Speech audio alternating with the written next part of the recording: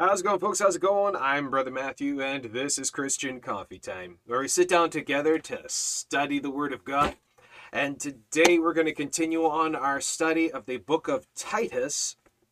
So please grab your Bibles and notepads and pens and turn with me to the book of Titus. We're up to chapter 2.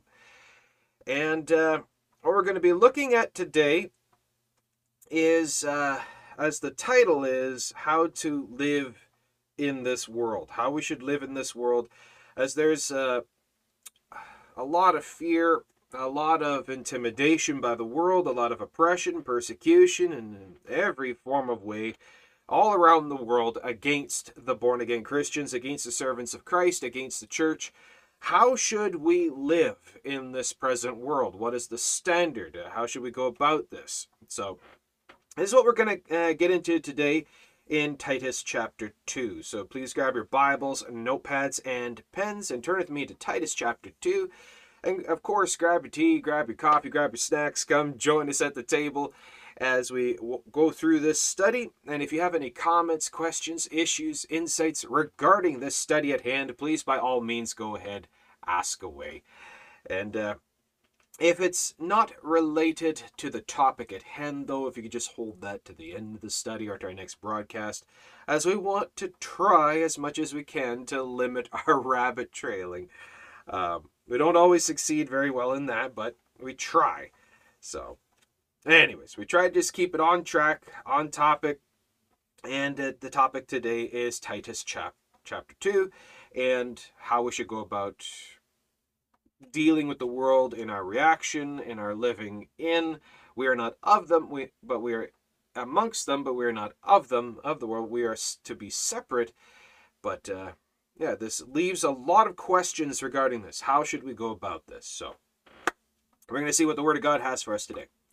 All right, so good morning, everybody. Thanks for joining in. And yeah. Okay, so grab your Bible, turn to Titus chapter 2, chapter. Got my merds all mixed up. Chapter. There we go. I haven't finished my coffee yet, so give me a break. Okay. Time to study the Word of God. Titus chapter 2, verse 1. Now, as we see, and backing up a little bit in the context, that it's so important to read not paying attention to the chapter verse divisions. Now I've gone over this. We're going to keep going over this. Repetition is the tool of the teacher. As you go over and over and over and over and over and you learn it. The chapter verse divisions are not inspired by God. They are just an added tool to help in your studying, in your research, to be able to have a library of knowing where certain bits and passages are located. That's all they are. Chapter verse divisions are not inspired by God. They were not written in when these books were written. They were not written in chapter verse divisions. They're written as a solid letter. As we see, for example, that the division of chapter 2 here, where it's set in, chapter 2, verse 1, it breaks the context. It breaks the narrative of chapter 1. And this is why yesterday we're going over this, we read into chapter 2. We ignored the division. Because we back up into chapter 1 and we take a look at verse 16. Take a look at verse 16. Chapter 1, verse 16, they profess that they know God, but in works they deny him, being abominable and disobedient unto every good work, reprobate. But speak thou the things which become sound doctrine. So as we see what it's talking about, it's a continuance of the narrative. Talking about those who defile the faith, who fight against the faith, and they may look good, they may look godly, but how can you tell what's the difference? How can you tell the difference in the two? They say they love the Lord, but in works they dishonor him, they deny him, being abominable, disobedient to every good work, reprobate. But speak thou. They say they love the Lord, but how is it proven? How is it proven? By the doctrine of faith, by what the Word of God says. We hold ourselves to the faith, to the Word of God. but speak thou the things which become sound doctrine. Now, there's a reason why at the opening of this video, I put this up. Trigger warning. This video contains biblical content that progressives will find offensive. Because doctrine is a word, is a term that the modern liberal progressive type absolutely hates. They hate the idea of doctrine. They hate the idea of sound doctrine. They hate the idea of the Word of God being the absolute and final authority in all aspects of faith and practice of faith. Which is what it is the Word of God is just that, the very Word of God.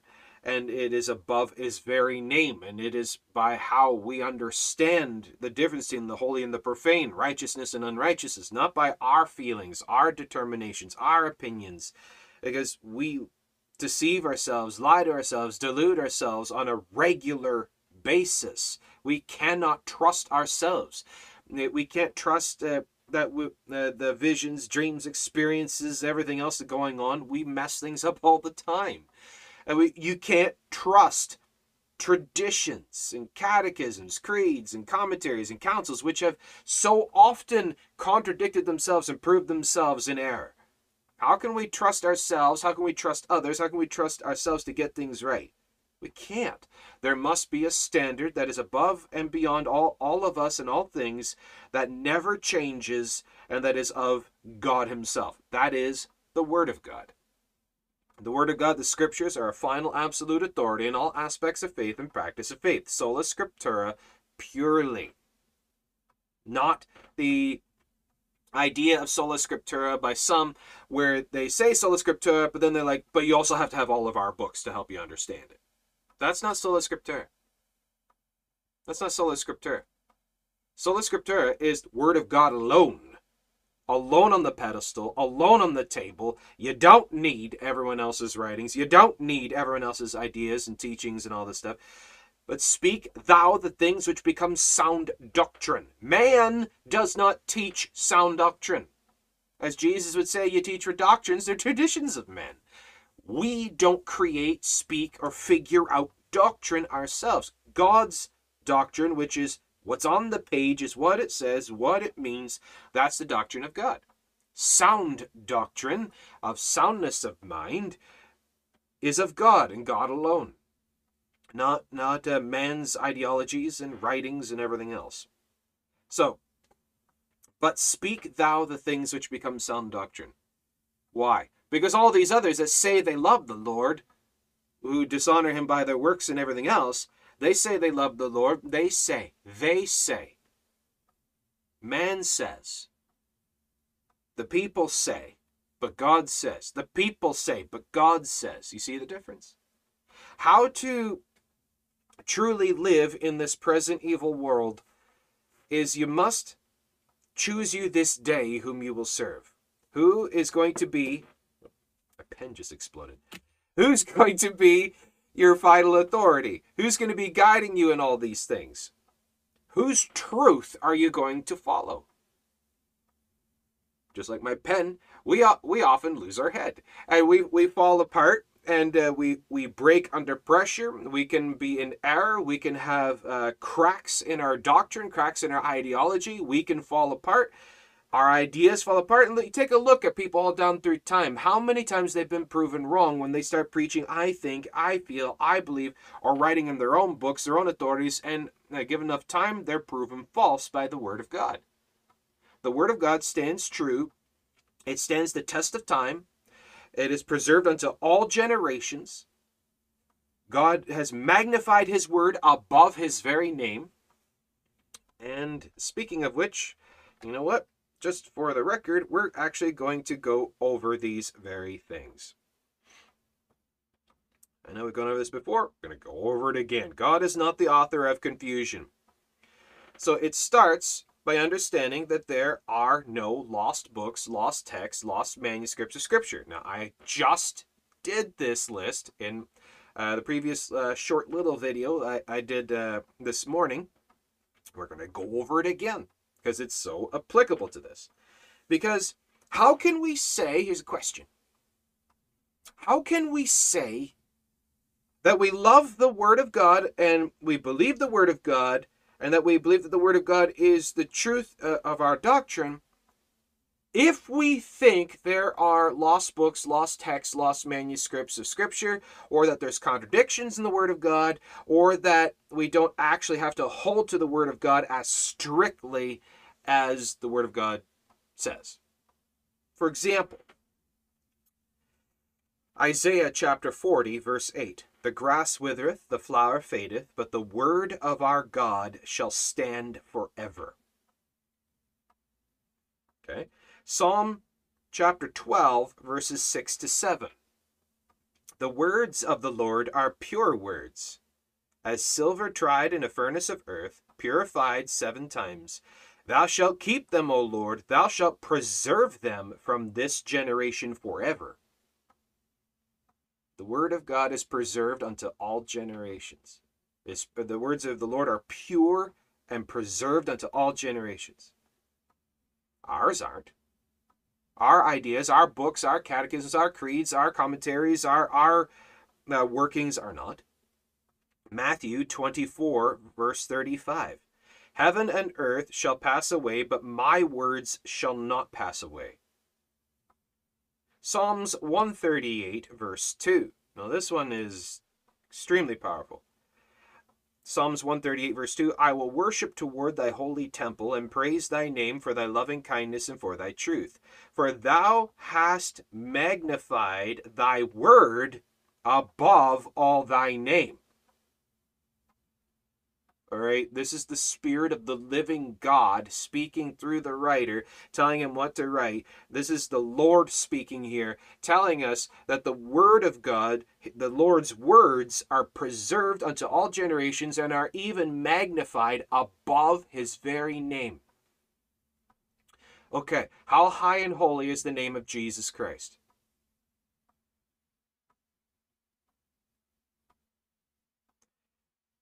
Thou hast magnified thy word above all thy name. Because it's the word of God that teaches us about the Son of God. To understand who the Son of God is, you got to go to the Word of God. The Word of God is that which dictates truth. The Word of God is that which tells us what is true. The Word of God is what teaches us about Christ. The Word of God is what teaches about the true God and what righteousness is and what sin is. The Word of God is above the very name of God. Really think about that one, folks. So to speak those things which become sound doctrine, as we see in today's passage, Titus 2, verse 1, speak the things which become sound doctrine, you gotta understand that which is sound doctrine. Now let's take a look at another. Psalms 100, verse 5. For the Lord is good, his mercy is everlasting, and his truth endureth to all generations. Psalm 119, 152. Concerning thy testimonies, I have known of old that thou hast founded them forever. God preserving them all generations. Psalm 119, 160. Thy word is true from the beginning, and every one of thy righteous judgments endureth forever. Matthew 5:18. For verily I say unto you, till heaven and earth pass, one jot or one tittle shall no wise pass from the law till all be fulfilled. Now that's yod and tittel. Now what this means is the smallest little marks in the Hebrew and the smallest little marks in the Greek won't even fade away. God will preserve every single thing, even from the yod and the tittel, which is the smallest marks in the Hebrew and the Greek, are preserved by God into all generations and is magnified above his very name. Luke 16, verse 17, and it is easier for heaven and earth to pass than for one tittle of the law to fail. So, okay. The word of God is powerful.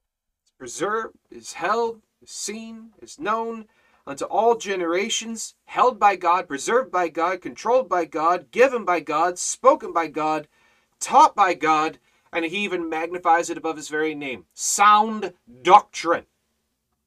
So the question is, who do we think we are to assume that the Word of God is not our absolute and final authority in all aspects of faith and practice of faith and in life.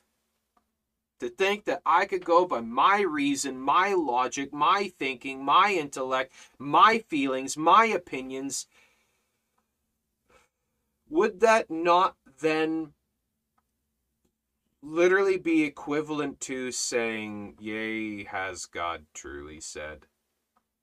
I feel, I think, I believe. I don't feel that we really have to take it that seriously. No, I believe that in the Word of God, it's great for religion, but in regular life, I need to choose, I need to control. I just feel that, that you're taking things way too seriously, too legalistically, or whatever. No. Show me by the Word of God how I'm wrong. Well, judge not after the appearance, but judge righteous judgment.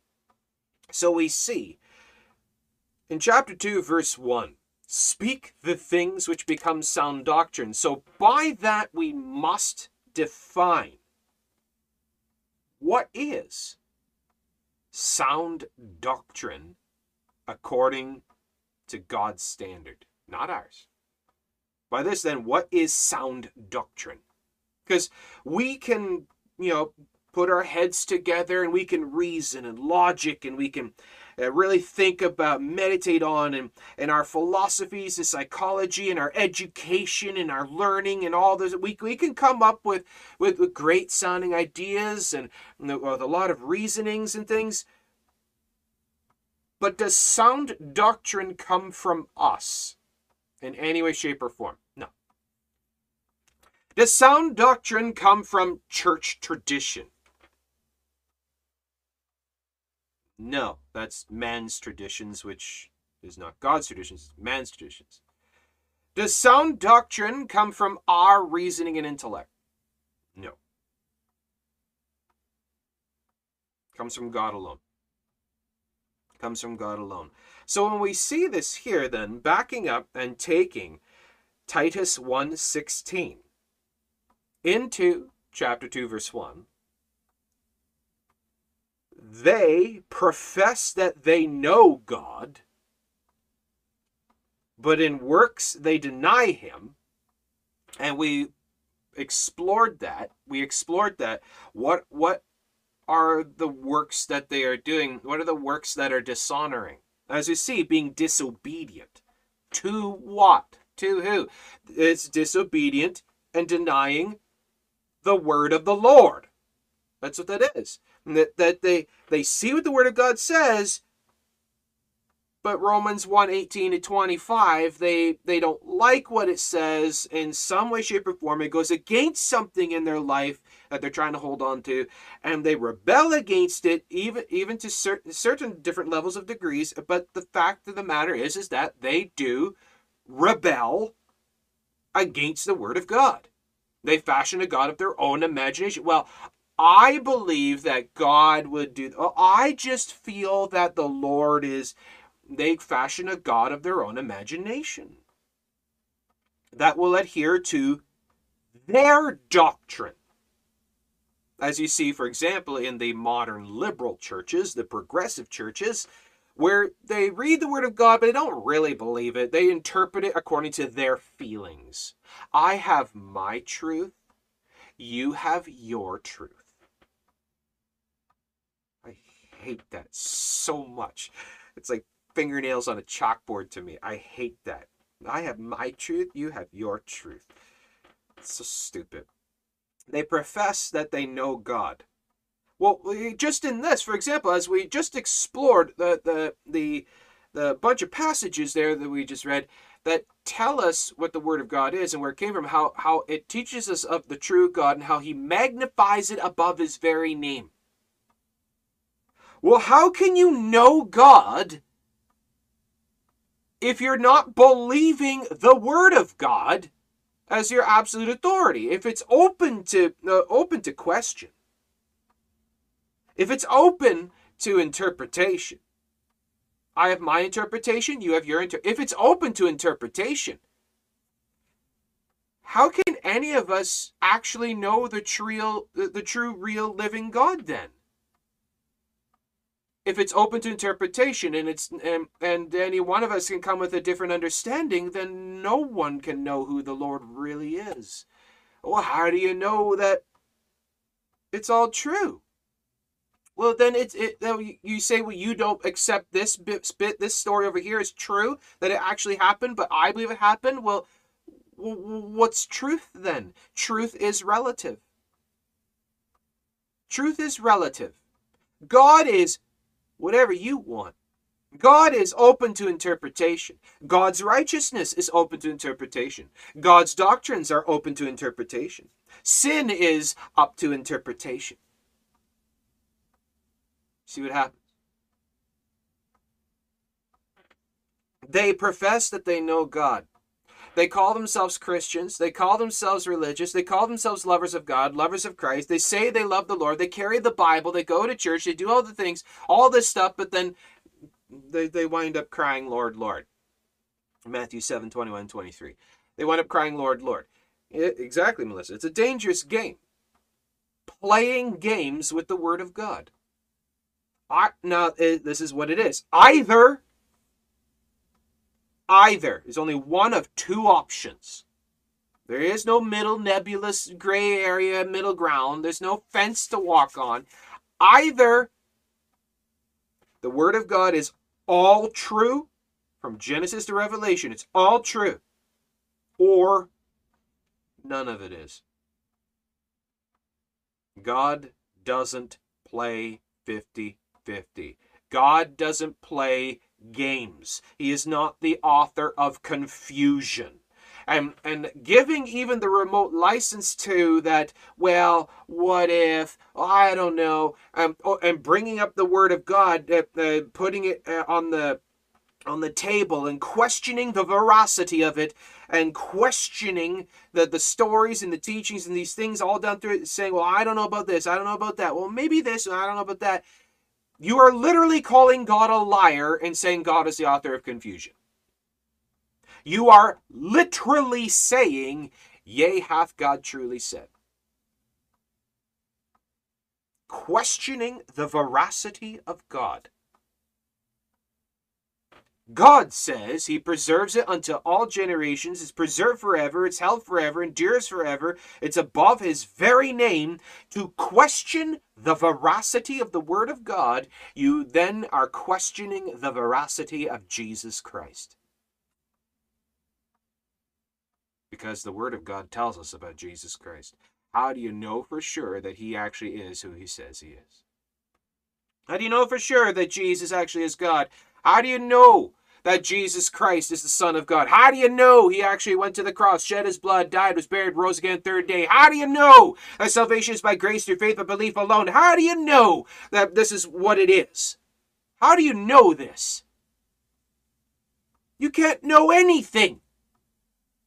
They say they love the Lord, but in works they dishonor him. They're professing themselves to be wise, they become fools, because they change the glory of God into their own interpretation. They changed God into a God of their own imagination because they don't like what the Word of God says. Because there's something in Scripture that goes against their own feelings, their own intellect, their own understanding. It goes against something in their life, their entertainment, that there's something in their life that the Word of God opposes, and they don't like that, so they water it down, twist it, change it, omit it, ignore it, fight against it, rebel against it, and thus they change the truth of God into a lie. Either God is all true or not at all. There's no middle ground. You cannot say you hold to sound doctrine if you question the veracity of Scripture even remotely. Just saying. You say you love the Lord, but in works you're dishonoring him, being disobedient. Now, as we see, it's not just live. It's not just believe in sound doctrine. It's not just believe in sound doctrine. which a lot of people do, is that they'll hear it and they'll believe it. But they won't speak it.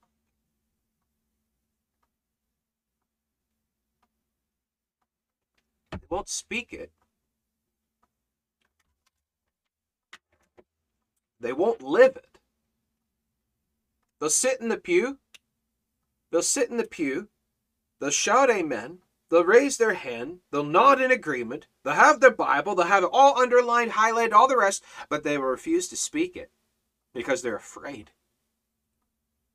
Because they're ashamed on some level, because they fear what others might say, what others might do, and they'll just keep it to themselves. Private Christianity, secret Christianity, that their neighbor doesn't know, their coworkers don't know, other people around them don't know, and when they say or do things around them, they'll just stay silent, keep themselves, and they won't rock the boat, they won't do anything to bring attention to themselves, that they just live the life of a Christian in pure secrecy.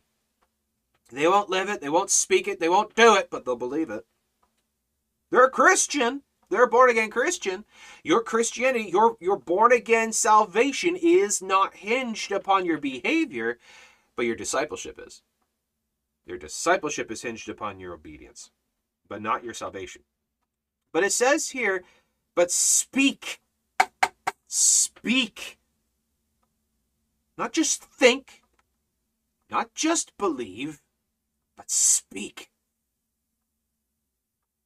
So, but this goes into a deeper question, though. Because when you truly, truly, truly believe something, you won't be afraid to speak it. You won't be afraid to speak your mind. You want a great example of this? I'm Canadian, so I can poke my finger at my American friends. But for example, you take a look at the Americans. Their beliefs in the Constitution and their freedoms and their liberties and their rights. They're really vocal about their beliefs on that. And they'll be sure to tell you what they think about it. They'll tie you up in knots about all their rights and liberties and freedoms and everything. They're not afraid to stand for that. They're not afraid to stand for their rights and liberties and freedoms, which we have none in Canada. But you see, the point is, when you truly believe something, you're not afraid to speak up about it. So this begs a question. How much do you believe the Word of God? It does go to show by how much you actually speak about it. How much you are vocal about it. You act upon it. You say you love the Lord. What are ways that we can prove it? What are ways that we can prove it, especially in this present evil world? How can we prove? Well, firstly, it's, as we see by this, the confession of faith. To confess with your mouth, the belief of your heart, you're born again saved. We see confession, speaking the truth. We call upon the Lord and we confess his name in faith and belief for salvation from our sins, and then we shut up. That was enough. That was enough. That's sufficient. That's all. That's good enough. And then we just keep to ourselves. But the Lord calls us to be ever ready. As you see, for example, we go over to 1 Peter chapter 3. Take your Bible, go to 1 Peter chapter 3. 1 Peter chapter 3, and we'll go down to verse 14. 1 Peter chapter 3, verse 14. But and if ye suffer for righteousness' sake, happy are ye, and be not afraid of their terror, neither be troubled. Okay.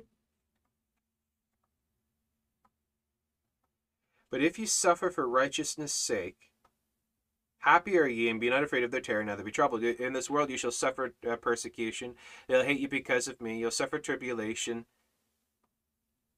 Wait a minute. But that will only happen if you are speaking up for the things of the Lord. And therein is the crux of the matter. Therein is the crux of the matter. You see, the majority of born-again Christians, especially in our modern triggered emotional SJW soy boy progressive liberal Democrat society. That was a mouthful. We see that the majority of Christians are absolutely petrified of being vocal for the Lord. They don't want to bring attention to themselves. They don't want to get the blue-haired Karens coming down on them or whatever else coming down on them and screaming in their face and drawing attention, all this kind of thing. And that it's just easier just to be quiet. It's easier just to float along and blend into the crowd and just blend in. Don't do anything. Don't rock the boat. Don't draw attention to yourself.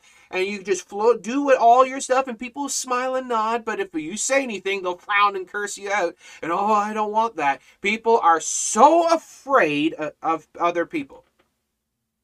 The fear of man overrides the fear of God. You say you love the Lord, but you care more about what people think than what God thinks. You say you love Jesus Christ, but you won't share him for the life of you. You won't share him. Because what if they don't like him? What if they don't like my Jesus? What if they get upset? What if they curse me out? What if they throw something or get mad or curse me? Or what if they start screaming all kinds of things and call the police on me? What if I get in trouble? What if I get in trouble for Jesus? Oh no, wouldn't that be a terrible thing? Oh no, you might actually have to put your money where your mouth is. Oh no, you might actually have to prove that you're actually a Christian to your fellow man. You might actually have to stand for Jesus. Wouldn't that be a terrible thing?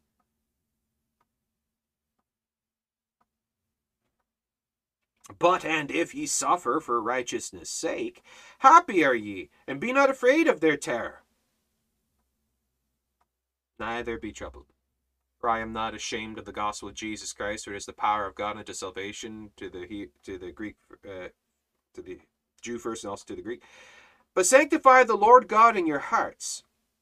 That means to put the Lord ever first in all things, in everything that you, even in eating and drinking, and in all conversation, all things, that your speech be salted with grace. But sanctify the Lord God in your hearts, and be ready always to give an answer to every man that asks you a reason of the hope that is in you with meekness and fear. Now, there's a question here.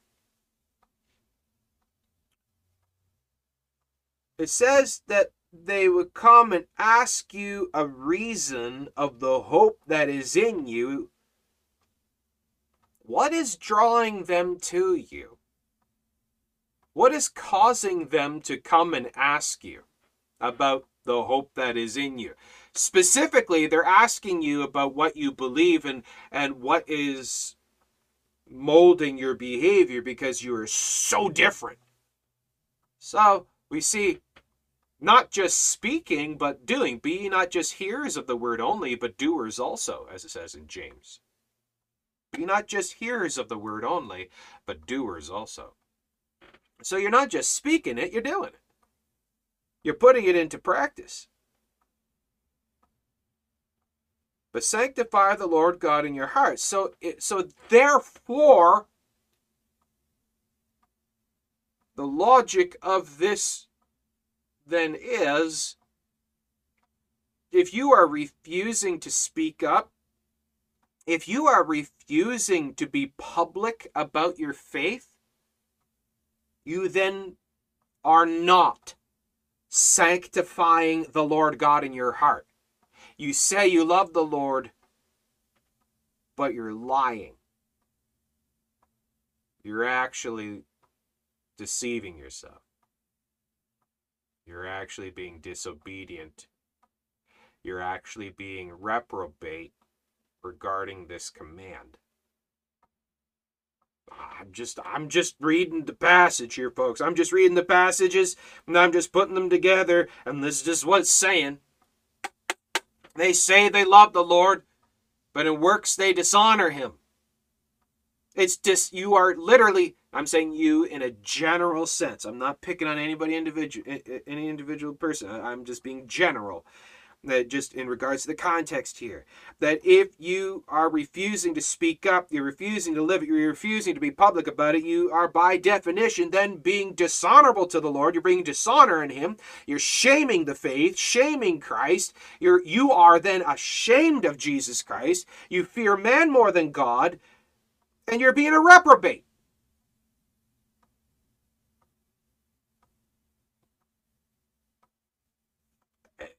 Am I right in interpreting it that way? You tell me. You tell me. Am I right or am I wrong? Going by that logic, this reasoning, by the passages that we're reading, would that not then be the implication of what it's saying, what it's implying on the inverse? That if you are refusing to speak up, if you're not living it, not speaking it, this is then what you are doing. So,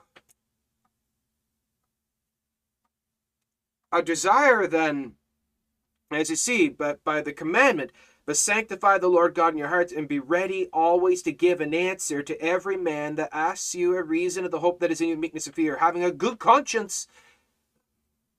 Yeah, my conscience then would be defiled, because I'd be ashamed of the Lord. I'm ashamed of this. Now, what this means by being ashamed is you are too afraid, too weak, you are too broken to speak up. You are ashamed to speak up about it because you're afraid of the kind of retribution that could be brought on you. You are not bold in the faith. You're weak and cowardly in the faith. Having a good conscience, that whereas they speak evil of you as of evildoers, they may be ashamed that falsely accuse your good conversation in Christ. But this is the problem. This is the problem. I've talked about this. So many professed Christians who have even been saved for years. They've been saved for years. Don't know how to debate the faith. That when the limelight comes on them, they shrivel up. They've been sitting in church for countless hours, reading the Bible for countless hours, hearing sermons for countless hours, been believers for many years, and the moment the attention comes on, they shrivel up. They don't know how to give a good answer. They don't know how to debate the faith. They don't know how to competently preach and teach the faith. Because as it says, whereas they speak evil of you as the evildoers, they may be ashamed that falsely accuse your good conversation. But that's the problem, is so many Christians don't know how to have a good conversation about the faith publicly. I'm not talking about with one-on-one with friends or in a group of friends at church, or we could talk for hours. I'm talking about when the pressure comes on, when you're out in public and you're talking to an unsaved person on the street corner, grocery store, wherever else, and there's other people around, is that we shrivel up and are so cowardly and scared and pathetic when it comes to the pressure.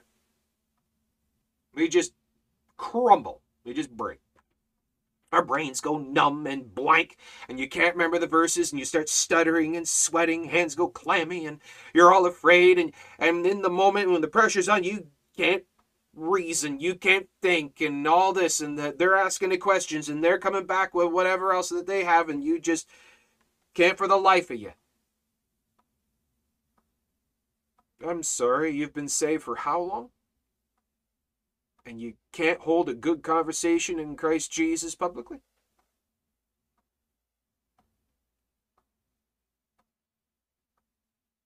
For it is better if the will of God be so that you suffer for well doing than for evil doing.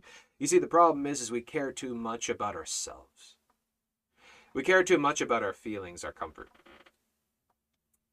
But to live in this present evil world, we need to learn how Christ can live through us in this present evil world. Not us live. See, this is where we've twisted it around. We've made it about us. We've made it about us. How we, as individual persons, should live in this world. And I need to do this, I need to do this, I need to do this. But no, it's not about us. We're supposed to be dead. Dead to self. Dying to self. That Christ lives through me. How to present Christ. How Christ can live through me. Not me live, him live. I'm irrelevant. How to trust that Christ will give me the answer in the very moment. Worry not what to say beforehand. Do not even premeditate what to say beforehand, for it will be given you in the very same hour what to say. I will teach thee what thou shalt say. I will give you the words in the very same hour. But we take that away from God.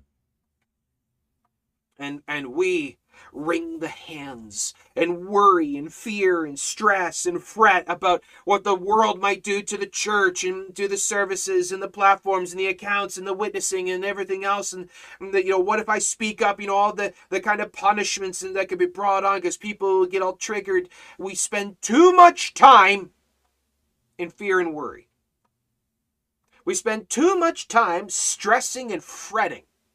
We spend too much time being anxious when the Lord says to have none of that. Because what we are by definition doing is saying that the Lord is incompetent. The Lord is incompetent. The Lord is not able. That the Lord failed. The Lord did not help me. The Lord was not with me. The Lord forsook me. The Lord cast me away. The Lord abandoned me. The Lord did not teach me what to say, even though he said he would. That the Lord did not keep his promise that if I abide in him, his word abides in me, that he will be able to help me with whatever I need. That ask you shall receive, seek you shall find, knock you shall be opened is false. Either it's all true or not at all.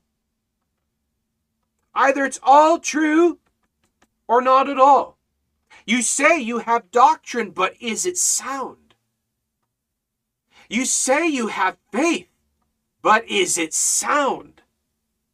You say you love the Lord Jesus Christ, but is it sound faith? You say his word is upon your mind, but do you have soundness of mind? You say you are rooted in the faith, but is it sound groundedness? You say you're a born-again Christian, but are you really? Examine yourself. Because if you won't speak up and you won't live the faith, examine yourself to see if you are. Your salvation is not hinged upon your obedience. Your salvation is not hinged upon your proselytization. Your salvation is not hinged upon your works and righteous works and law-keeping and all the rest of it. But your discipleship is. But your closeness in fellowship is. But the power is. For the kingdom is not in word, but in power, as it says. It's in power. The power of God unto salvation. The power of the word. It's not just empty words. It's not just a knowledge war. It's not just dry doctrine. It's truths from the mouth, the spirit, the mind of the living God. The Lord says, thus saith the Lord. Thus saith the Lord. But speak thou the things which become sound doctrine.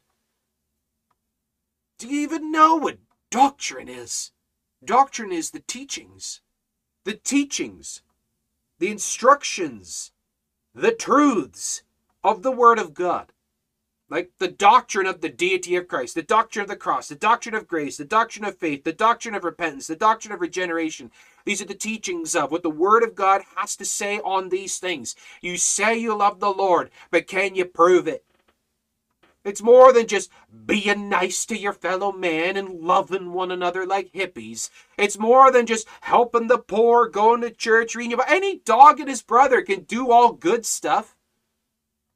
Anyone can, by appearance, can look like, sound like a disciple of Jesus Christ. Anyone can do that. It goes much deeper than the outward, than the physical. It goes much deeper than the physical works. It goes much deeper than the physical fruits. It goes much, much, much, much deeper than the actions. It goes down to the core, to the heart, to the belief of faith. When you truly believe in something, you speak about it. When you truly love someone, you speak about them. You can't shut up about them. You defend them when their honor is slighted.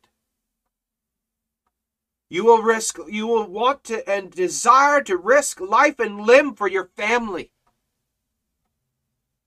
What about Jesus Christ? Or do you abandon him when the fire starts growing? Do you go silent and you abandon the Lord Jesus Christ? You abandon the faith when the pressure comes on, when the world starts getting upset, when the pagan laws and rules are made against the witness and worship of Jesus Christ. Do you crumble under that pressure? Or, like the disciples, do you stand up, square your shoulders, we ought to obey God rather than men, and you be willing to put your safety, your rights, your liberties, your freedoms, all this, you put it all on the line for the Lord Jesus Christ? Like the prophets, the apostles, the disciples. Like our Lord did. Or do you want to have just one of those safety salvations, where you believe in the Lord, you're saved, and then you just keep to yourself? You got your ticket, you're all good, you're saved, but it ends there.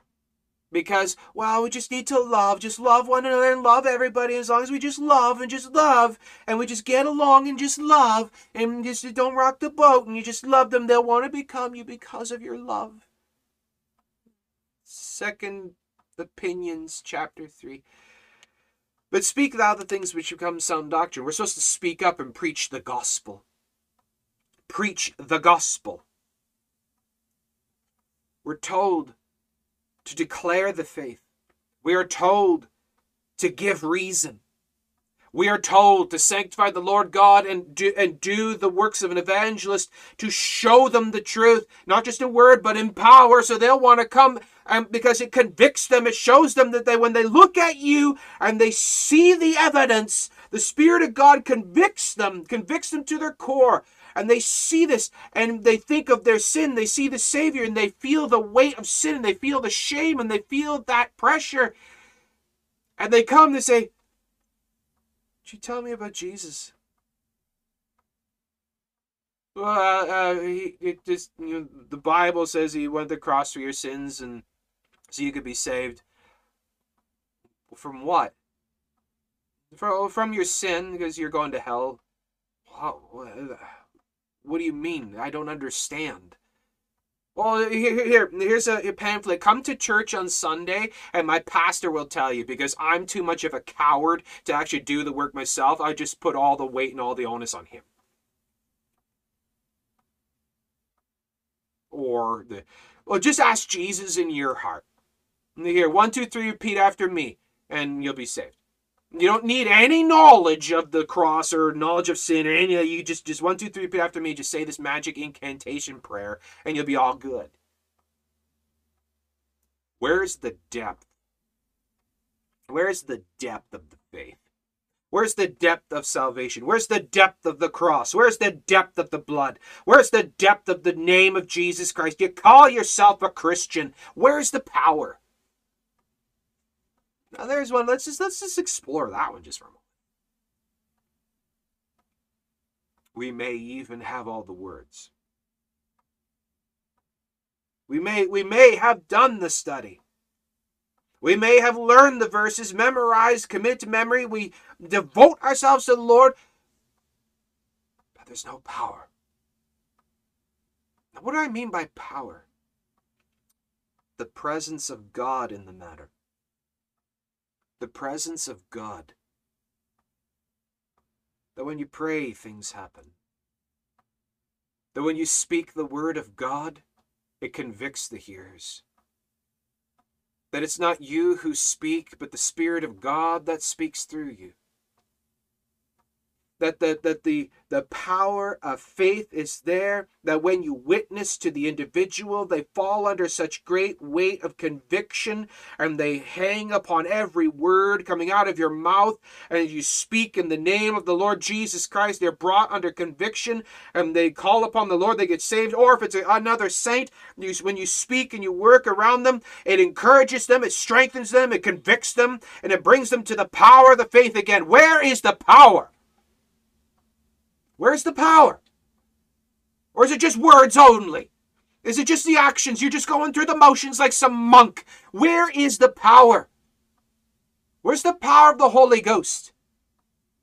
It goes deeper than just studying the doctrines. And it goes deeper than just having the knowledge.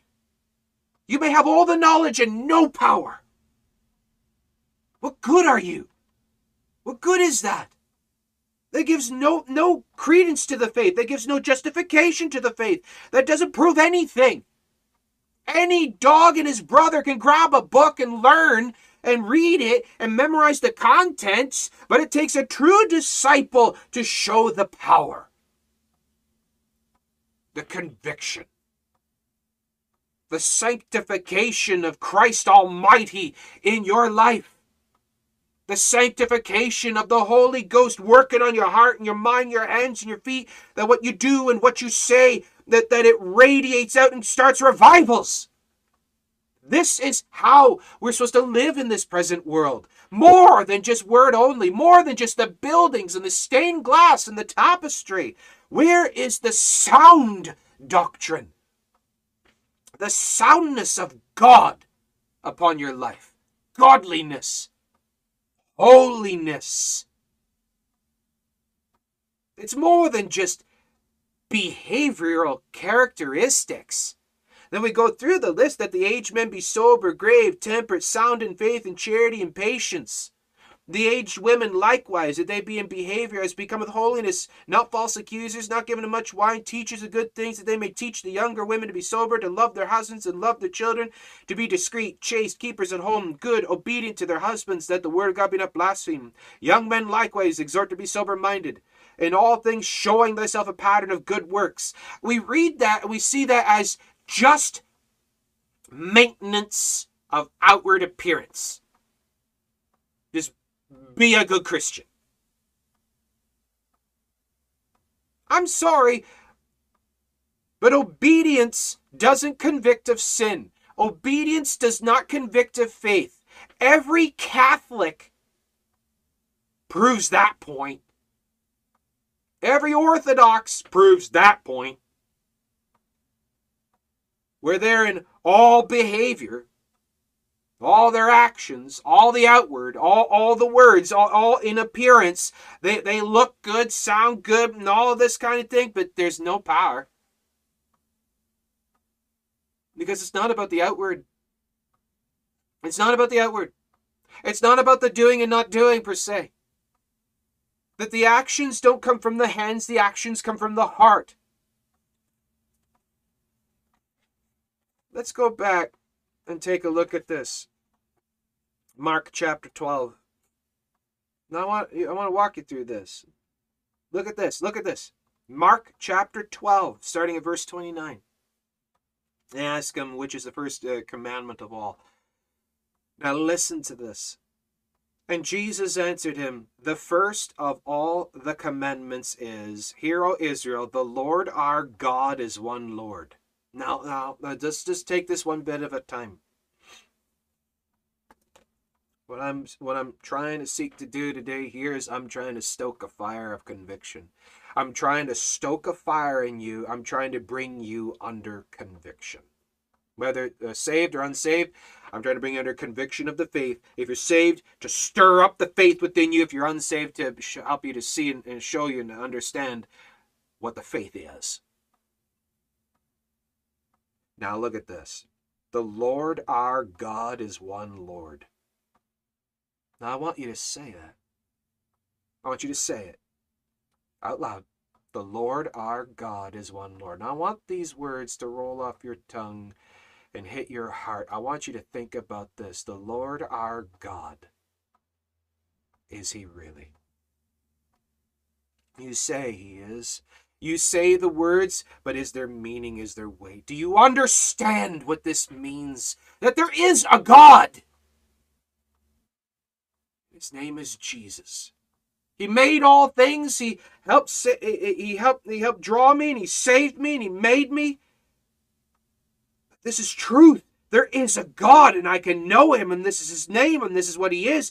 He is one Lord, one God. This is who he is. Now, not just knowledge of God, and thou shalt love the Lord thy God. You say you love him, but do you understand what love is? What is love? What is love? Do you love the Lord like a buddy? He's your buddy, your best of buddies. He hangs out with you, and he does stuff with you. You thank him for your meal. He's your buddy. Do you love him like a buddy? Or you have more of an intimate relationship that, like a family member. He's your father, which he is the father. He is closer than a brother. He is our friend, yeah. But is he just that? Does he just stay there? Is he a family member? He's close. But, like family members, you say, hey, you talk once in a while, and, you live in the same home, like your family, and you see them once in a while, and when something's really going down, you kind of go to them. Or does it go deeper than that? What's your relationship with him like?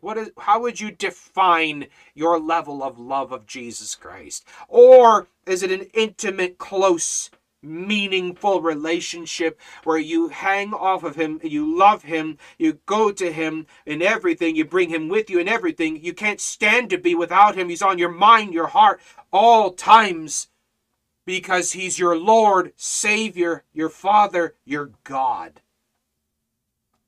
who saved you from the condemnation of your sins by sheer mercy and grace. When you were a child of the devil, he saved you, changed you, made you new by sheer grace and mercy, and he adopted you into his family, gave you a new name, holds you in his hand, seals you by his blood, seals you by his spirit, stands by your side, says, I'll never leave you nor forsake you, you'll never be left alone, I'll never betray you, I'll never hurt you, I'll never confuse you, I'll teach you all things, I'll empower you, and you'll be with me forever, for all eternity. Do you love the living God? Do you love him? Because going by the definition of your love, if it's just the love of a buddy, the love of a family member, or the love of the living God, it will go to show by the kind of love that is physically portrayed.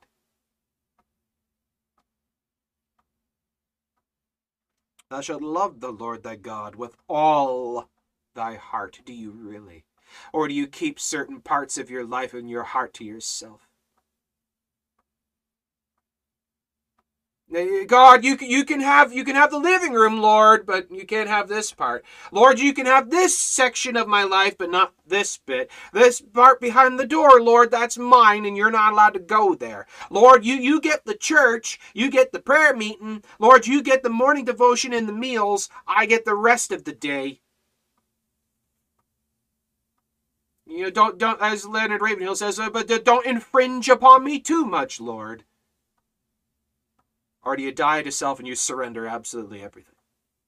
Every nook, every cranny, every crack in the wall, every shelf, every door, every room, every window, every shadow, every article, everything about your life in heart, mind, body, soul, spirit is surrendered to the Lord because you want to, because you love him that much. You be willing to give up anything and everything, and I mean anything and everything. You'd be willing to. That's how much you love him. What kind of love do you love the Lord Jesus Christ with? Now again, folks, I am not talking about salvation. I'm talking about discipleship. Salvation is that we see that we are a sinner, that there is a God and his name is Jesus, and he so loved us that the weight of our sins have separated us from the relationship with our Lord, and we must be renewed. But because our sins have caused us to fall away, that all have sinned, all have fallen away, all have become corrupt. There's none that doeth good, no, not one. All of our righteousnesses are as filthy rags. And we are condemned in the weight of our sin. But he's not willing that any should perish, but he made a way of salvation because he so loved us. He gave himself for us, because the wages of sin is death, and without the shedding of blood there's no remission of sin. And he went to the cross for our salvation. He shed his blood and died as the lamb sacrificed for sins. He gave himself as the Lamb of God for the atonement of the whole world, because he so loved us that he shed his blood and died, was buried, rose again the third day, according to the scriptures, because he is God and there is none else. God purchased the church with his own blood, Acts 20:28, and that if we call upon the name of the Lord Jesus Christ, we will be saved, because that's what it says. Confession of the belief of the heart, Romans 10:9-10. But it's by grace, the unmerited favor of God, by believing faith, you are saved, and not of yourselves. It's a gift of God, not of works, lest any man should boast. We believe on the Lord Jesus Christ. All who call upon the name of the Lord shall be saved, is what the Word of God says. Jesus Christ said he so loved us, he gave himself for us, that if we believe on him for our salvation, he will save us. His Spirit will indwell us. Our sins will be washed away. Though your sins be as scarlet, they should be washed whiter than snow. Though they be red like crimson, they should be washed white like wool, is what the Lord says. And it says if we believe on him, his Spirit will indwell us, he'll seal us, he'll hold us unto the day of redemption, and that all of our sins will be washed away. He's our Savior, our Redeemer, our King, by grace through faith, by belief alone. But now I'm talking about obedience. I'm talking about discipleship. I'm talking about loving the Lord your God. He saved you from the fires of hell. If you truly want to know the depth of the love of Jesus Christ, hang your face over the precipice of hell for 5 minutes. I'm telling you, open your ears and listen to the screams. Feel the flames, feel the heat, smell the smoke, and feel the wrath of God upon the condemnation of sin. And now look up at Jesus Christ, and you see the love of Christ in his eyes, because he's looking upon you who he saved, because you believed on him. You called upon him, and he pulled you out of the fire, and he gave you a new name. Now look at him in that light. Tell me you don't love him with every fiber of your being. That you wouldn't be willing to sacrifice all for his name. You wouldn't be willing to give all to his name. Look at what he saved you from. Look at where he pulled you out of. Sound doctrine. I'm talking about passion, folks. I'm talking about zealousness. I'm talking about fervency. I'm talking about true sincerity of heart, not hands, of heart, not head. I'm talking about heart, that out of your heart flows the springs of living water. If any man drink of this water that I shall give him, he'll never thirst again, but out of him shall flow springs of living water. That it just naturally comes as a byproduct of your love of the Lord Jesus Christ, because you truly do love him with your mind, your heart, your body, soul, and spirit, with all your strength. This is the first and greatest commandment. Command of God. And this true love of the Lord Jesus Christ will be seen unto your neighbor, as it says in the second, and namely is this: thou shalt love thy neighbor as thyself, and there's no other commandment greater than these. The love of the Lord Jesus Christ will flow into them, because you'll be going to them in the love of Christ, because you want them to be saved. And you want them to see the Lord Jesus Christ as you see him. And Jesus opened his eyes and he beheld. He says, I behold trees, men walking like trees. And Jesus heals his eyes even more. He says, I see clearly. Or do you see blurry? Do you only see people like trees? They're just people walking around, but you have no conviction. You don't really see them for who they are. You don't see the lost souls. You feel no conviction about them going to hell. You have no conviction about hell, no conviction of righteousness publicly. You can walk the streets with no conviction. You feel nothing for the lost. You feel nothing for the Lord Jesus Christ. You hardly witness. You hardly speak. You hardly do anything. Do you actually truly love him? Are you truly thankful for him saving you from hell? Or is it just a tip the hat to God? Yeah, thanks for saving me, God. I'll take it from here. Or do you fall before his feet, you prostrate before him, and you call him Lord, and you cry tears of thankfulness, and you pour this heart of thankfulness unto others? Do you truly see him, folks? How do you see him? How do you know him? You say you love him. Do you really? Do you really? Or do you betray him when the going gets tough? Do you abandon him when the pressure's brought on? When the fire of hell's turned up, do you wither and die? Does your faith go out the window when things get tough? When people start cursing you out or oppressing you, persecuting you, or whatever else, or whatever this world can pour upon you, true love doesn't die. You would never deny him. You say you wouldn't. But you abandon church when the weather gets bad. But you make every excuse. But you drag your feet. But you don't carry the tracts. But you don't speak. You hardly pray. You hardly read. You hardly think. You're so distracted by every single glint of the tinsel of this world. You're distracted and you hardly give your mind to him. You hardly spend time with him. Do you truly love him? How would you describe your relationship with Jesus Christ?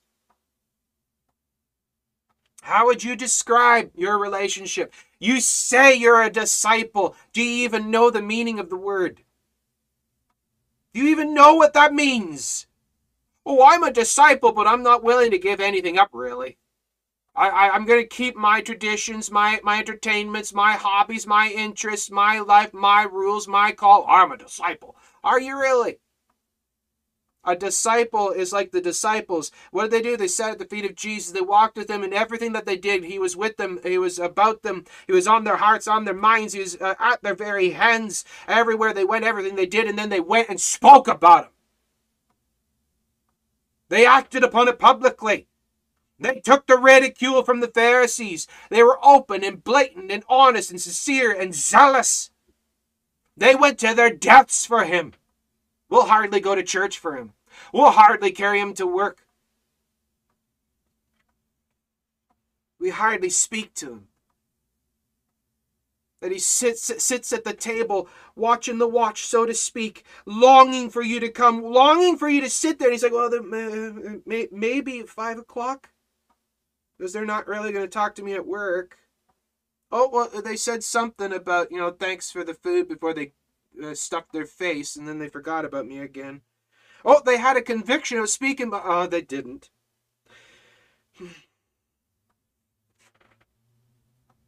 Are you really a disciple? Do you truly love him?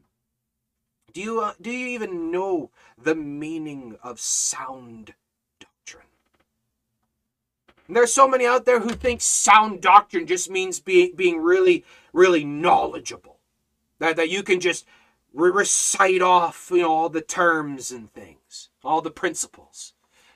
You can cite and quote all of the topics and the fancy orthodox names and terms and titles. Oh, I'm sound.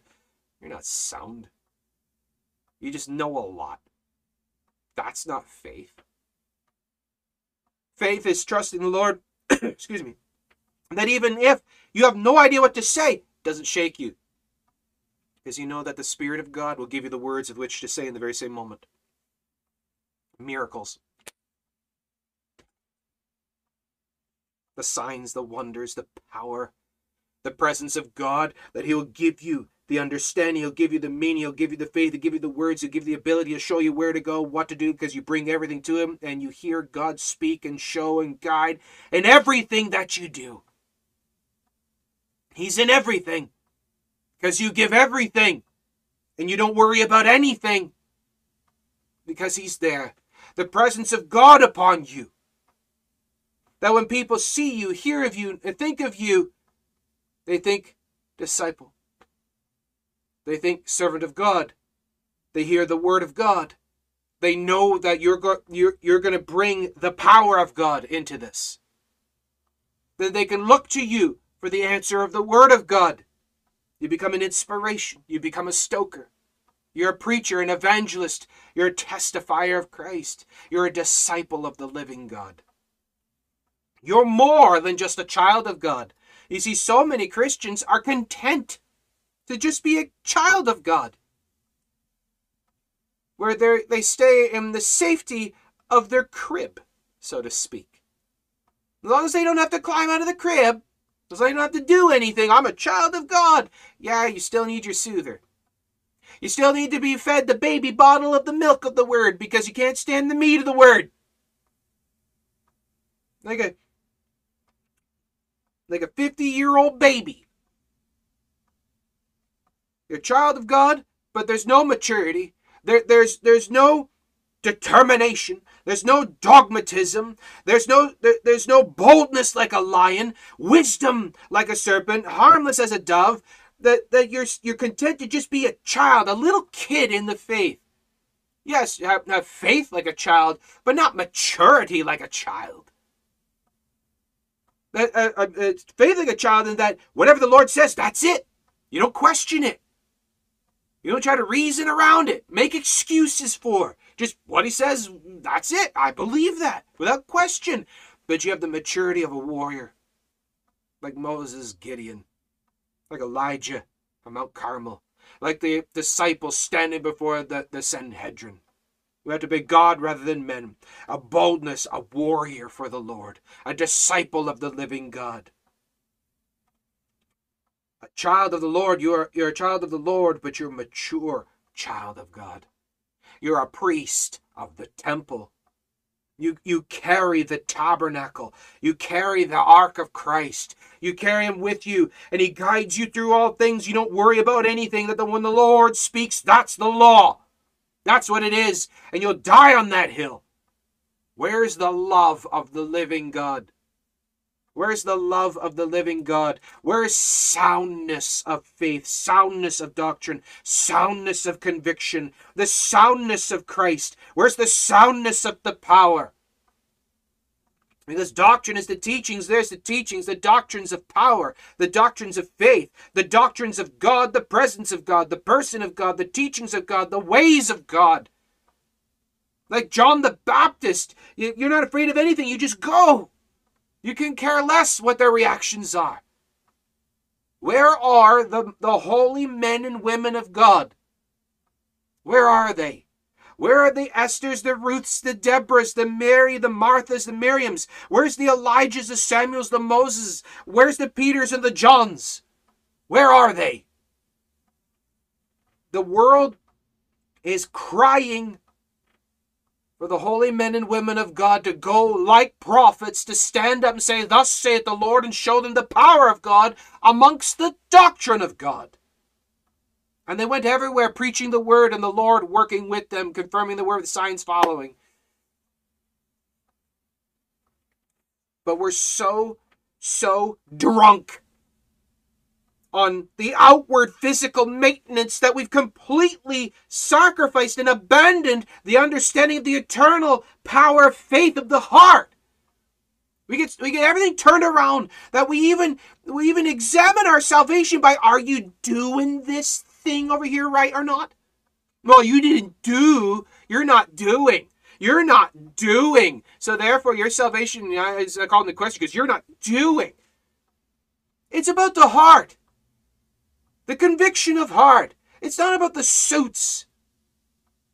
It's not about the tinsel and the tapestry. It's not about the physical fruits. It's about the fruits of the Spirit of God within you. Where's the signs following?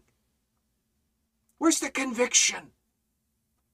Where's the power? Where's the weight? Where's the devotion of the sanctified Spirit of love of the Lord Jesus Christ? That you are 100% content with Christ alone, that even if the whole world stripped you of absolutely everything, like Paul and Silas in the dungeon, chained up in the stocks, you're crying out the praises of God from the truth of the sincerity of heart. Where is that in you?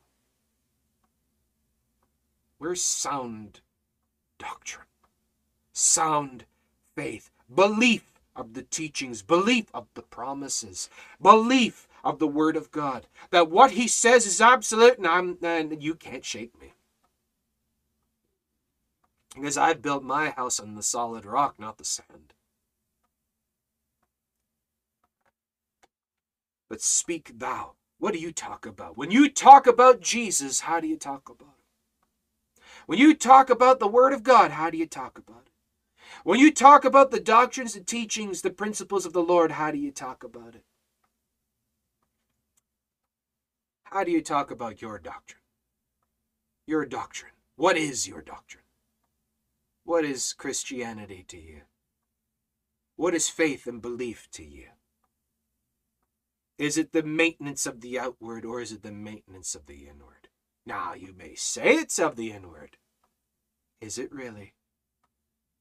Where's the conviction? Where's the fire?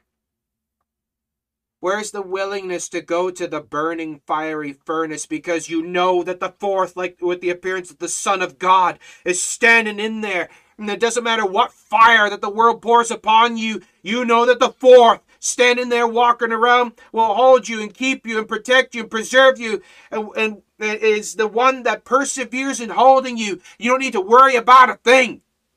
Then when they throw you in the Colosseum and they unleash the lions, you don't worry about it, because you know that the Lion of Judah holds your soul, and you know where you're going, and you don't care what anyone else says. You don't care what anyone else does. You don't fear him which can kill the body. You fear him which can kill both body and soul in hell. You fear the Lord. You fear the living God, because you love him and you only care about him, and you couldn't care less about anything about this world other than lost souls and the encouragement of the saints and the building of the church to the honor and the glory of Jesus Christ. Where's the determination? Where's the boldness? We talk about the perseverance of the saints. Where's the perseverance of soundness? Where's the perseverance of true dedication of the love of the heart? That which will get you stirred up. It's good to get worked up about a good thing. But we're too afraid to. Too many of the Christians are long-faced, horse-faced, emotionless, passionless zombies in the Christian faith in the churches. They'll hardly speak up. They won't even shout amen in the sermon because they're too afraid what others might think. Other Christians who say they love Jesus Christ, you're afraid what they might do or say or what they might think if you shout amen to the preaching of the word. Think about that one just for a moment, folks. It makes no sense. You won't raise your hand, you won't say anything, you won't do anything because you think that you're sitting there like a statued zombie is more glorifying of the Lord. How does that work? Please explain to me the logic of that reasoning. You're telling me the Word of God doesn't get you worked up to want to shout amen? You're telling me the preaching of the cross doesn't get you so worked up and stirred up you don't shout hallelujah? You're telling me you can hear about the powers of God, the truth of God unto salvation is holding you for all eternity, is saving you from the fires of hell, his perseverance in protecting and guiding you, the blessings and the power of God upon your life, that he's with you in all things, and you won't even shout amen? That's what's wrong. That's what's wrong. That's what's wrong with modern Christianity today. They're shouting amen to the wrong things. They're giving their mind to the wrong things, and they're saving all their passion. They're saving all their emotion for other things, not God's. I want you to just dwell on that one just for a moment.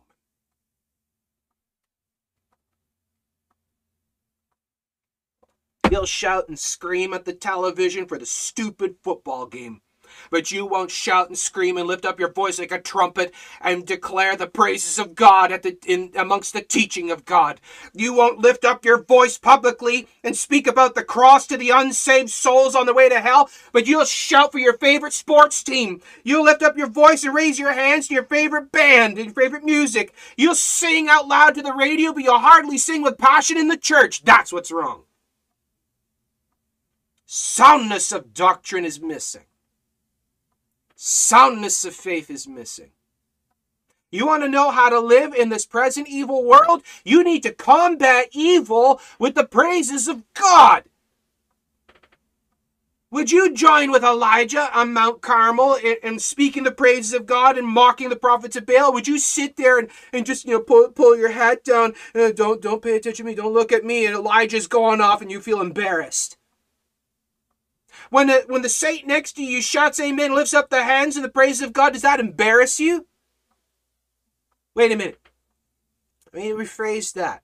When a person feels the moving of the Spirit upon them and they start praising the Lord amongst the singing and the preaching and the teaching, do you feel a form of embarrassment about that?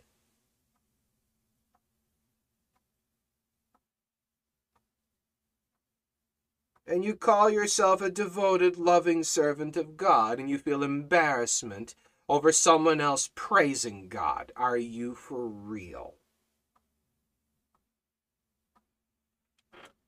Speak thou the things which become sound doctrine, not dead, dry, zombie Christianity. We're supposed to be living, passionate, zealous, emotional saints of God, that it stirs us up. If the word of God, the preaching of God, the gospel of our Lord God Jesus Christ doesn't get you worked up, there's something wrong with you. There's something wrong with you.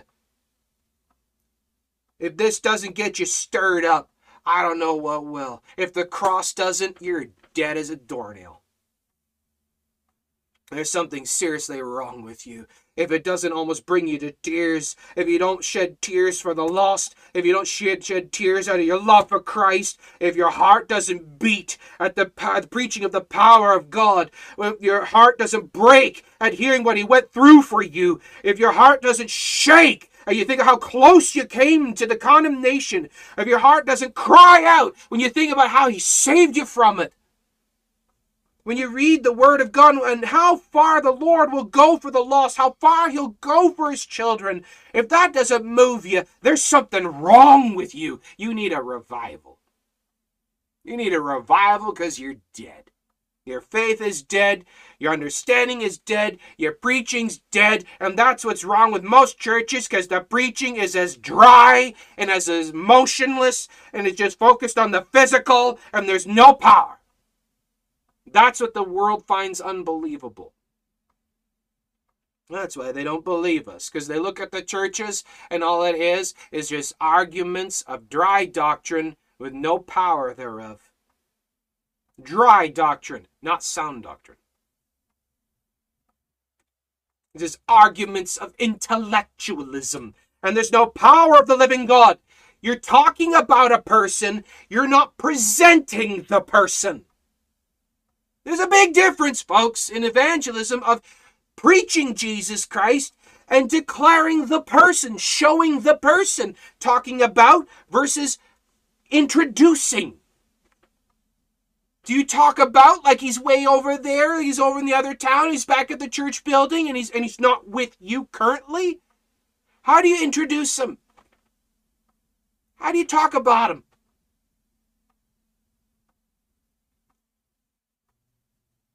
Look at verse 7. In all things showing thyself a pattern. A pattern. A pattern of what? Faith, belief, doctrine, fervency, true belief. A pattern of true belief. The good works. What shall we do? They might work the works of God. This is the work of God, that you believe on him whom he hath sent. Because when you truly, truly do love the Lord your God with all your heart, soul, mind, and strength, naturally, instinctually, out of you will flow the springs of living water, the good works, the deeds. It just comes as a natural byproduct. But we get so focused on the byproduct, we miss where it's supposed to come from. So because there's no power, we have to feel that we have to create the good works instead of looking at the Holy Spirit to do the good works through us. That we're the originators of the good works, not him. See what I mean? You see what I mean? It's not about the arguments. It's not about the teachings itself per se. It's more than just words on the page. In the volume of the book, it's written of me. It's the teachings of the person, that all teachings are to be Christ-centric. That when you present the teachings, you're presenting just yet another angle, another aspect of the person of Jesus Christ. If you're not seeing the person of Jesus Christ in everything, you've missed the point. because it's all about him. It's all about him. It's all about his power, his hold, his doing. He's the sanctifier, not you. The people, the Christians, the professed Christians, and the preachers that say that you on some level need to maintain, you need to keep, that you have to do, that you have to work a form of sanctification yourself are completely off the rocker. They've completely missed it. He's the sanctifier. We're not, because we have no goodness in us, because we're absolute abject failures at absolutely everything, because there's no goodness in us, no righteousness in us. We have nothing. We are incapable. We're incompetent. That's why he holds, he does, he works, he saves, he justifies, he sanctifies, he consecrates, he teaches, he does it all. He's the Redeemer, not us. He's the goodness, not me. He's the Redeemer, not me. He justifies, not me. He sanctifies, not me. It's his wisdom, not mine. It's his knowledge, not mine. I don't know anything. I messed everything up. It's all about him. How do we live in this present evil world? We die to self. We live to the glory of God. We become Gideons for Christ. We become servants of the Most High God. We become preachers of the living God. We become a royal priesthood for the living God. We shout the praises of the Lord. We blow the trumpets of the victory of the Lord. We lift up our voices like a trumpet and declare to the people the error of their ways. Passion drives determination. Passion drives love. Show me a passionless relationship. They don't talk about each other. They hardly spend time with each other. They hardly boast about each other. They hardly care for each other. Oh, they might talk from time to time, but there's no intimacy. And that's the description of the majority of professed Christians' relationships with Christ. Now, you go to church out of obligation. You read your Bible and pray out of obligation. You hand out the tracts out of obligation. You do the works out of obligation, because that's what Christians are supposed to do. And you've been guilt-tripped by the preacher that, well, if I don't, there's something wrong with me. Instead of looking at your own personal heart and examining yourself, and not doing it because you think you have to, you're doing it because you want to, because you actually want to, because you actually love him. Like Paul Washer and all the rest of those kind of guys, they're guilt-trip preachers. That's all they are. They focus on the outward. They focus on the outward. They focus on the actions, the practices, the do's. If you're not doing this, if you're not doing that, you're not doing this, there's something wrong with you. Instead of looking at the beginning, the belief of the person. They're focused on the religion. They're focused on the actions. The Christ says to focus on the heart. It's not what enters the man that defiles, that comes out of the heart. For out of the abundance of the heart, the mouth speaks. It's about love of the Lord Jesus Christ.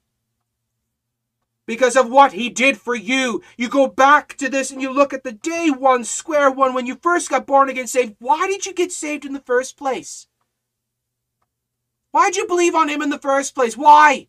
Why would you believe on him and then do nothing about it? Why would you believe on the Lord Jesus Christ and not want to carry him with you? Why would you call upon him whom they have pierced, who gave his life's blood for your salvation, went through all of that shame for your salvation to save you from the condemnation of your sin that you deserve the punishment? He saved you by grace, and it doesn't move you? Why? Why would you believe on someone and do nothing, and say you believe on him and then do nothing about it? You're just deceiving yourself, are you not, about your discipleship? Go back to the beginning. Look at where you were going, what was happening, what he did for you. Look at this. Hang your face over hell for just 30 seconds, folks. Actually ask him. Ask the Spirit of God to let you hear, smell, see, and sense hell. The wrath of God. The wrath of God that you deserved. Now look at the sheer grace and mercy of the nail-scarred hands. Look at the whips, the plowed furrows on his back, the crown of thorns. Look at how they beat him, they mistreat him, and they nailed him to the cross. Look at what he went through, the blood shed. Look at the resurrection morning. And look at him standing before you, holding out the nail-scarred hands that says, I have saved you, you are mine. And tell me that doesn't shake you to your core, that doesn't knock you right to your knees and bow your head and pour your heart out, and then you pour the tears of thankfulness and the love of Christ comes out. Tell me that it doesn't move you. That's what you look at. Stop looking at yourself. Stop looking at your religiosity. Stop looking at your churchianity. Stop looking at you maintaining the works. Stop looking at you keeping yourself connected to the vine. Stop looking at you and your hold on the cross. Stop looking at your works, your law keeping, your righteousness. Stop looking at you. Start looking at the Lord Jesus Christ. It wasn't Peter's strength that made him walk on the water. It was Christ. It wasn't the disciples' ability to cast out devils. It was Christ. No, it's not your ability to save yourself, maintain your salvation, atone for your own sins. It's Christ. It's not your grace. It's His. It's not your sanctification. It's His. It's not your power. It's His. It's not your love. It's His. It's the love of Christ manifested through you.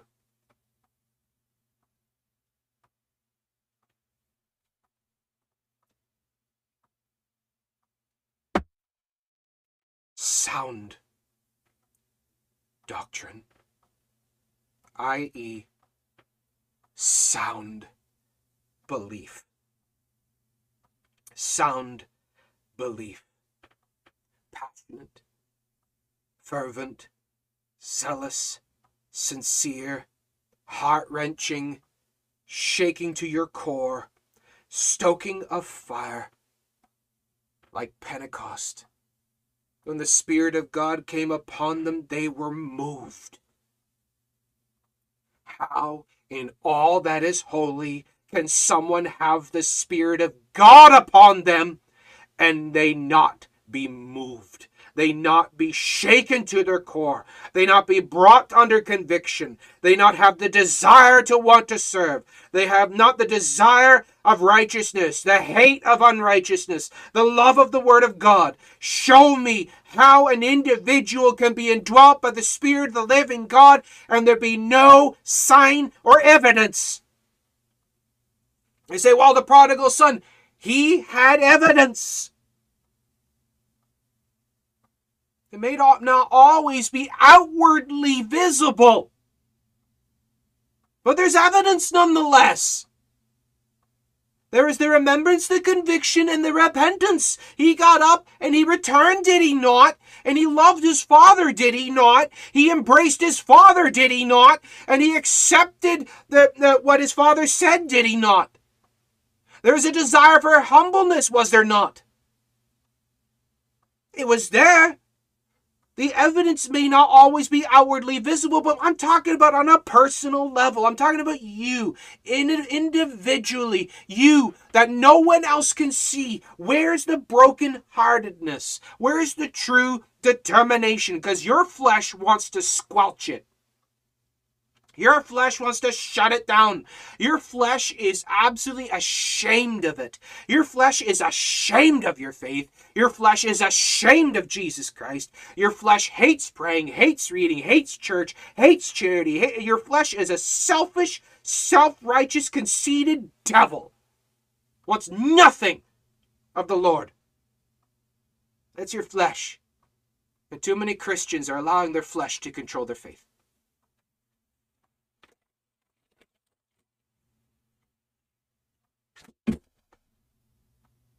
That's what's wrong with you. We're supposed to subdue the flesh with the affections and lusts thereof. But too many Christians are allowing their flesh to control their praise. Their flesh control their reading. Their flesh control their praying. Their flesh control their evangelism. Their flesh control their witnessing. The flesh control the preaching. The flesh control your passion. You are letting your flesh control your spirit. That's why we're supposed to walk in the Spirit, pray in the Spirit, think in the Spirit, live in the Spirit, not the flesh. But we're letting the flesh control our faith. You're letting the flesh interpret the faith as religion instead of determination of passion of a person. The flesh rewrites it and refocuses it over onto you and your physical works when it's supposed to be focused on Christ and His works through you. Do you understand? Do you understand this? Do you see this? Does this move you? Does this not move you? How you can look in the face of the Son of God and then look down at His nail-scarred hands like Thomas and it not drop you to your knees? Then you can look over your shoulder and you see the flames of hell. And you see the charred footprints of you being pulled out, being drawn out, and you see where you were changed the moment He changed you, washed you clean. And you look, you no longer smell like smoke. You no longer have the char of the fire, but you're changed, made new, regenerated, birthed in Christ, washed clean, saved, sealed, forgiven for all eternity by the power of the Son of God, by His hold on you, and that doesn't move you. Then what is Christianity to you? What is it to you? Or is it something mystical? It's something supernatural. It's of spirit, not flesh. It's of faith, not religion. It's of the inward, not the outward. It's of the person of Jesus Christ and has nothing to do with me. It's His boast, not mine. How do you see the faith? What doctrines are you preaching? What are you believing? Words on a page? The adherence to intellectual reasoning? Or is it acceptance of the reality of the Son of God? Of His promises, of His power, as He is God and there is none else. The Lord our God is one Lord. Do you love Him?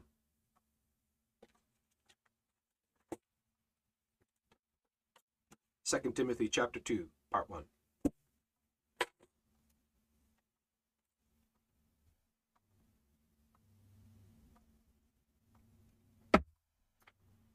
It's a question, folks, that we are to ask ourselves. We can easily forget. In this world, it is easy to get distracted. It's easy to get off the mark. It's easy to forget. So what do? To bring ourselves back to where we're supposed to be, we remember. We remember the Son of God as person. More than words on a page, as a person. More than just old stories and acceptance and adherences of just what I'm told, of just what I hear of old story. It's alive, it's real, it's here, it's now. It's who I am presently, right now, in Him, presently as He is, the infinite one, the almighty, the eternal one. He is real, He's true, His name is Jesus Christ, and He stands right before me, and I serve Him, I worship Him. It's true, it's real, and I feel it. If you don't feel the passion, the love, you need to go back. You need to examine where you came from. You need to relive the moment. Call it back into question of why did you believe in Him in the first place? Hang your face over hell and look at the reality. The true reality. This world is not the true reality. This world is putty that is molded by the hands of praying faith. The power of God is not held to the laws of physics. This world, yes, we live in it, but we are not of it. We're servants of the Lord, not of the world. Citizens of heaven, not the world. We're children of the Most High God, disciples of the living God, standing up like prophets, declaring to the people the error of their ways, to bring them to the understanding that their eyes would be opened, that they would truly look upon Him whom they have pierced. Does that not move you? If it doesn't, you don't feel that passion. You don't feel that conviction. If that doesn't break you and bring you before the Lord on your knees and calling out to the Lord for mercy and help and strength and forgiveness, ask the Lord to cleanse you, to help you, to strengthen you, to teach you out of the heart. If it doesn't emotionally move you, then there's something wrong with your faith. There's something wrong with your outlook. Something has got between you and Christ. Someone has come in and seduced you away from Christ, and you're giving your intimacy to something else. Give that some thought. Give that some thought. So what do? What I tell people,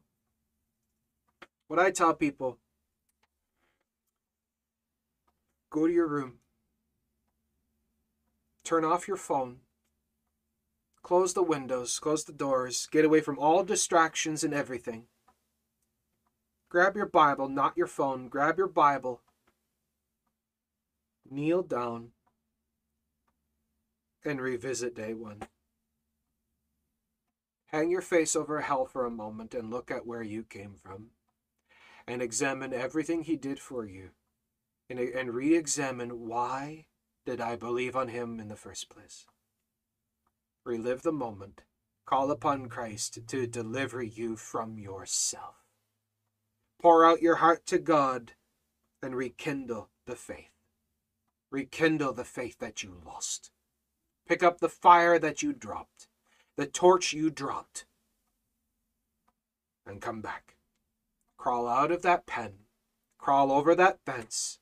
Walk down that road. He's not going to reject you. He's not going to curse you. He's not going to slap you. He's not going to push you away. He's going to run to you. He's going to embrace you in all the mud and the manure. He's going to throw his arms around you and kiss you on the cheek, call you his child, put on you a clean robe, and throw a party, and the angels will rejoice. That's what he's going to do. He doesn't hate you. He doesn't ignore you. He doesn't cast you away. He doesn't forsake you. We forsake him. We walk away from him. We weaken our passion. He doesn't his. God's passion is eternal, is forever. He never lets us go, even though we let go of him. The shepherd does not forsake the sheep. The sheep ignore the shepherd. So what I'm calling you to do is to return to the shepherd. To not be just content to be on the outer fringes of the herd, but get right up against his leg. Get right there between his leg and his staff. Be that close to his hand. That you're not content with anything else. You want to be right there. You want to hear him even when he whispers. You want to feel every time he moves. You want to be right there. You want to hear him. You want to be with him. You want to walk with him. You want to see the color of his eyes. You want to feel his breath on your face. You want the Son of God, his nail-scarred hands, to hold your hands. You want to be that close. You're not content with just reaching and brushing the fringes of his garment. You want to hold his hands like Thomas. You want to put your hand in the spiral in his side. You want to truly see and know the Son of God. Know him. You say you love him. Prove it. You say you love him. Prove it. He says, come to me, all ye that are weary and heavy laden, I will give you rest. Come to his rest. Come to his hands. Come to his feet. Grab him by the feet and worship him. Worship the Son of God. Don't just tip your hat. Don't wave to your buddy. Grab the feet of the living God. The nail-scarred feet of the living God. Wash his feet with your tears. Dry them with your hair. Bow before the Lord and worship him as he truly is. Get to know him. You say you believed in him. You trusted in the gospel of him to save you. But do you know him intimately him who you believed in? Have you learned yet the depth of the love of the Son of God? Have you learned the depth of the mercy of the grace of the living God? Have you examined the splinters from the cross embedded in the back of Christ? Do you know him?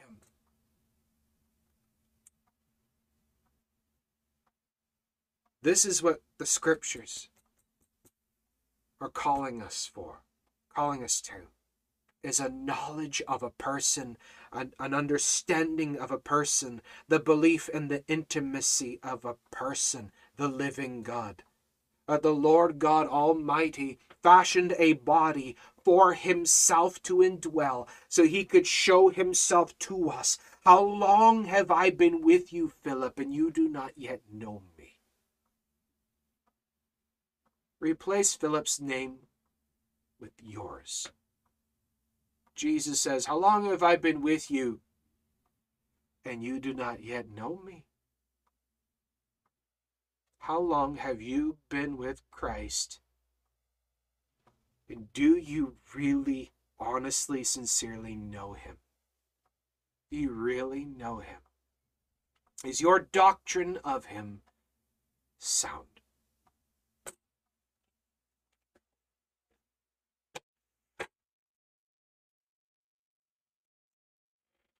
So I hope this has given you something to think about.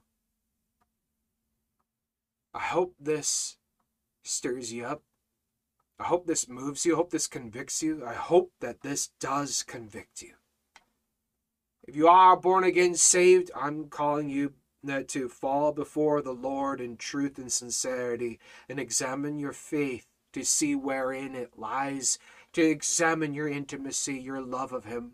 If you are not saved and you're hearing this and you feel the conviction, you want to get to know him, stop looking at the religion. Stop looking at the buildings and look at Jesus Christ. It's about Jesus Christ. It's not about works. It's not about righteous works. It's not about law keeping. It's not about the religiosity. Not about churchianity.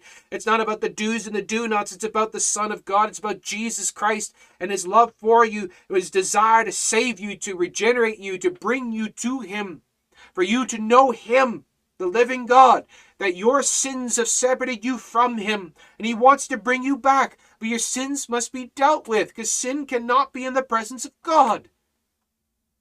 He's willing to do all the work for you if you would just but believe on him. It's not about church membership. It's not about signing agreements. It's not about any of that. It's about belief. What must I do to be saved? Believe on the Lord Jesus Christ, and thou shalt be saved. If thou shalt confess with thy mouth the Lord Jesus, and believe in your heart, you will be saved. And that in whom we have believed, he will save us by the riches of his grace. It's about grace and faith, not works. Grace and faith, not of yourselves. Grace and faith. Unmerited favor by believing trust. And the Son of God reveals himself to us. He gives us an understanding that we may know him that is true. And we are in him that is true. Even in his Son Jesus Christ. This is the true God and eternal life. Amen.